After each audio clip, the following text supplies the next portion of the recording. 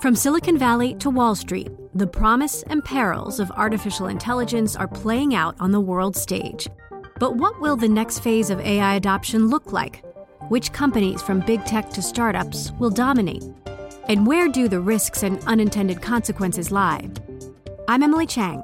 Join me at Bloomberg Tech in San Francisco, May 9th, to answer many of the industry's burning questions, alongside Snap's Evan Spiegel, Xbox President Sarah Bond, OpenAI's Brad Lightcap, top researcher Dr. Fei Li of Stanford, and many more. More details and just a few tickets left at Bloomberg.com/TechSF.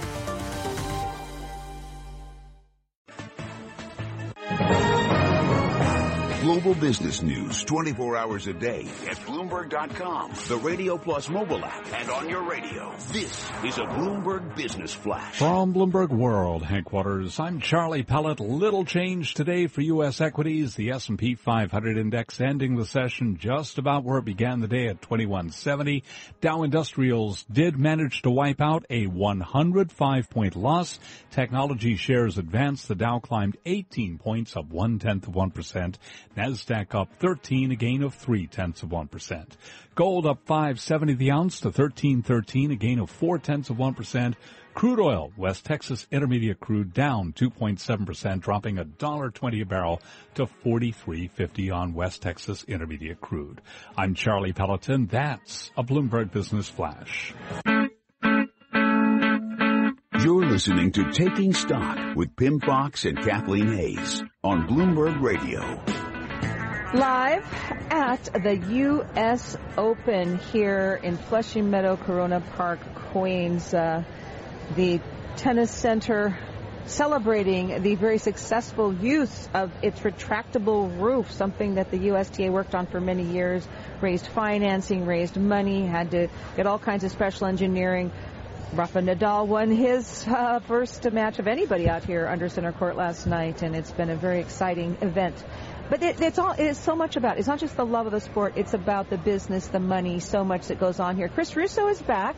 He's managing director in the tech media telecom group at Houlihan Lokey. So Chris, welcome, first of all. Thank you for having me. Now, I want to start right into this question of TV revenues. You know, tennis can kind of ebb and flow, and if you don't, if Roger Federer's out for injuries, people are wondering about Rafa Nadal. He's playing well so far. How does that affect TV revenues? Yeah, well, the good news for the U.S. Open is last year they signed an 11-year deal with ESPN for over $800 million. So that TV revenue is really set for a long time to come. Obviously, you'd rather have higher ratings than lower ratings, but I think the U.S. Open and really all the other major tennis championships are on very solid ground in terms of TV. How about sponsorships? There's, we're right by the Heineken building. There's so many that are perennial now.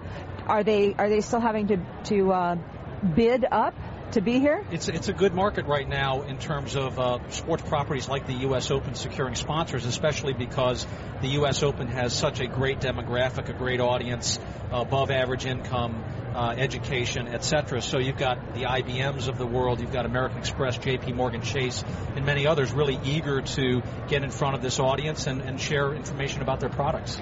How about ticket sales?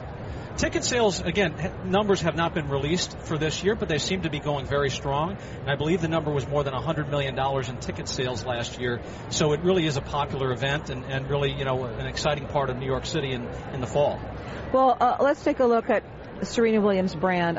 It seems it's already so huge, in so many ways, right? Such a champion. But this is her quest to tie Steffi Graf's all-time Grand Slam record. And this is a big deal, but how does it affect, winnings, endorsement deals, all of that? In an interesting way, Serena is already doing so well. I don't know if one more championship necessarily is going to make a huge difference on her earnings overall, but this past year, she was the highest paid female athlete. She made almost $30 million, including both on the court and off the court monies.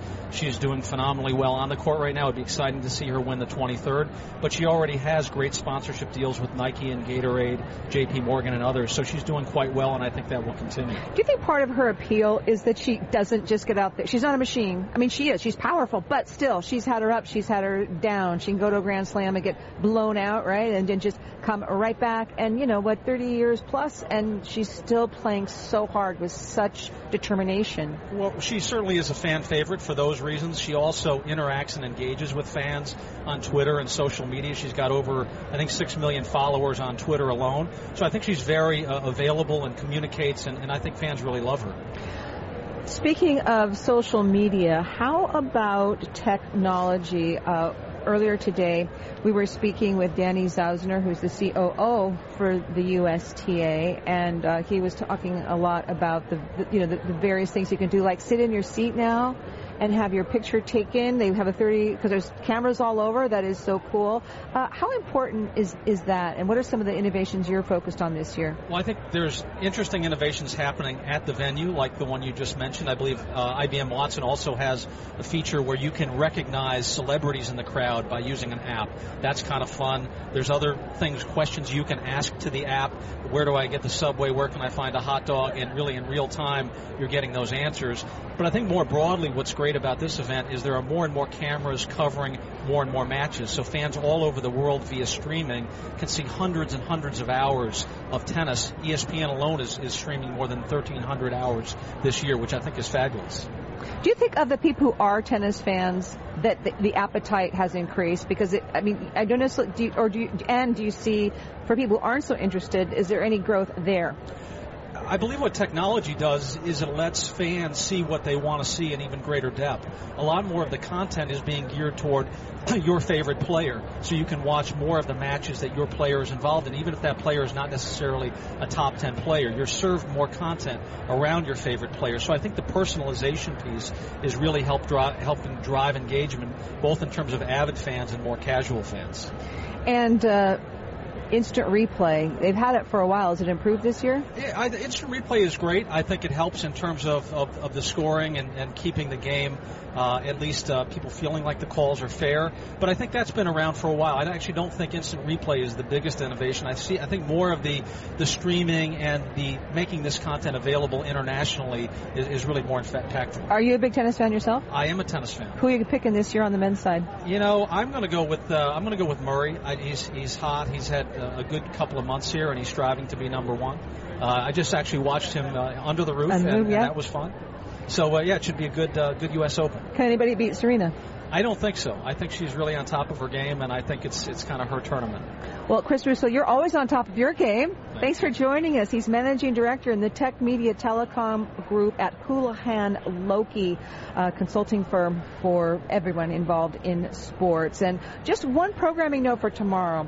Join us tomorrow for a rare and exclusive interview with Russian President Vladimir Putin. He's speaking with Bloomberg Editor-in-Chief John Micklethwaite. We'll bring you portions of their conversation all throughout the day on Bloomberg TV and radio. And taking stock and Bloomberg Advantage back here at the U.S. Open tomorrow. Same thing, talking the business of tennis, talking the markets. Sam Langus, my producer here at the Open, well, every day. Charlie Vollmer, our field producer. Reggie Bazil, back in our New York studio, our technical director. Thanks to everyone. Thank you for joining us today. We'll see you soon. I'm Kathleen Hayes. This is Bloomberg. Coming up, Bloomberg Law. Legal expert June Grasso looking at the top legal stories of the day, business angles and all. This is Bloomberg Radio. From Silicon Valley to Wall Street, the promise and perils of artificial intelligence are playing out on the world stage. But what will the next phase of AI adoption look like? Which companies, from big tech to startups, will dominate? And where do the risks and unintended consequences lie? I'm Emily Chang. Join me at Bloomberg Tech in San Francisco, May 9th, to answer many of the industry's burning questions, alongside Snap's Evan Spiegel, Xbox President Sarah Bond, OpenAI's Brad Lightcap, top researcher Dr. Fei-Fei Li of Stanford, and many more. More details and just a few tickets left at Bloomberg.com/TechSF.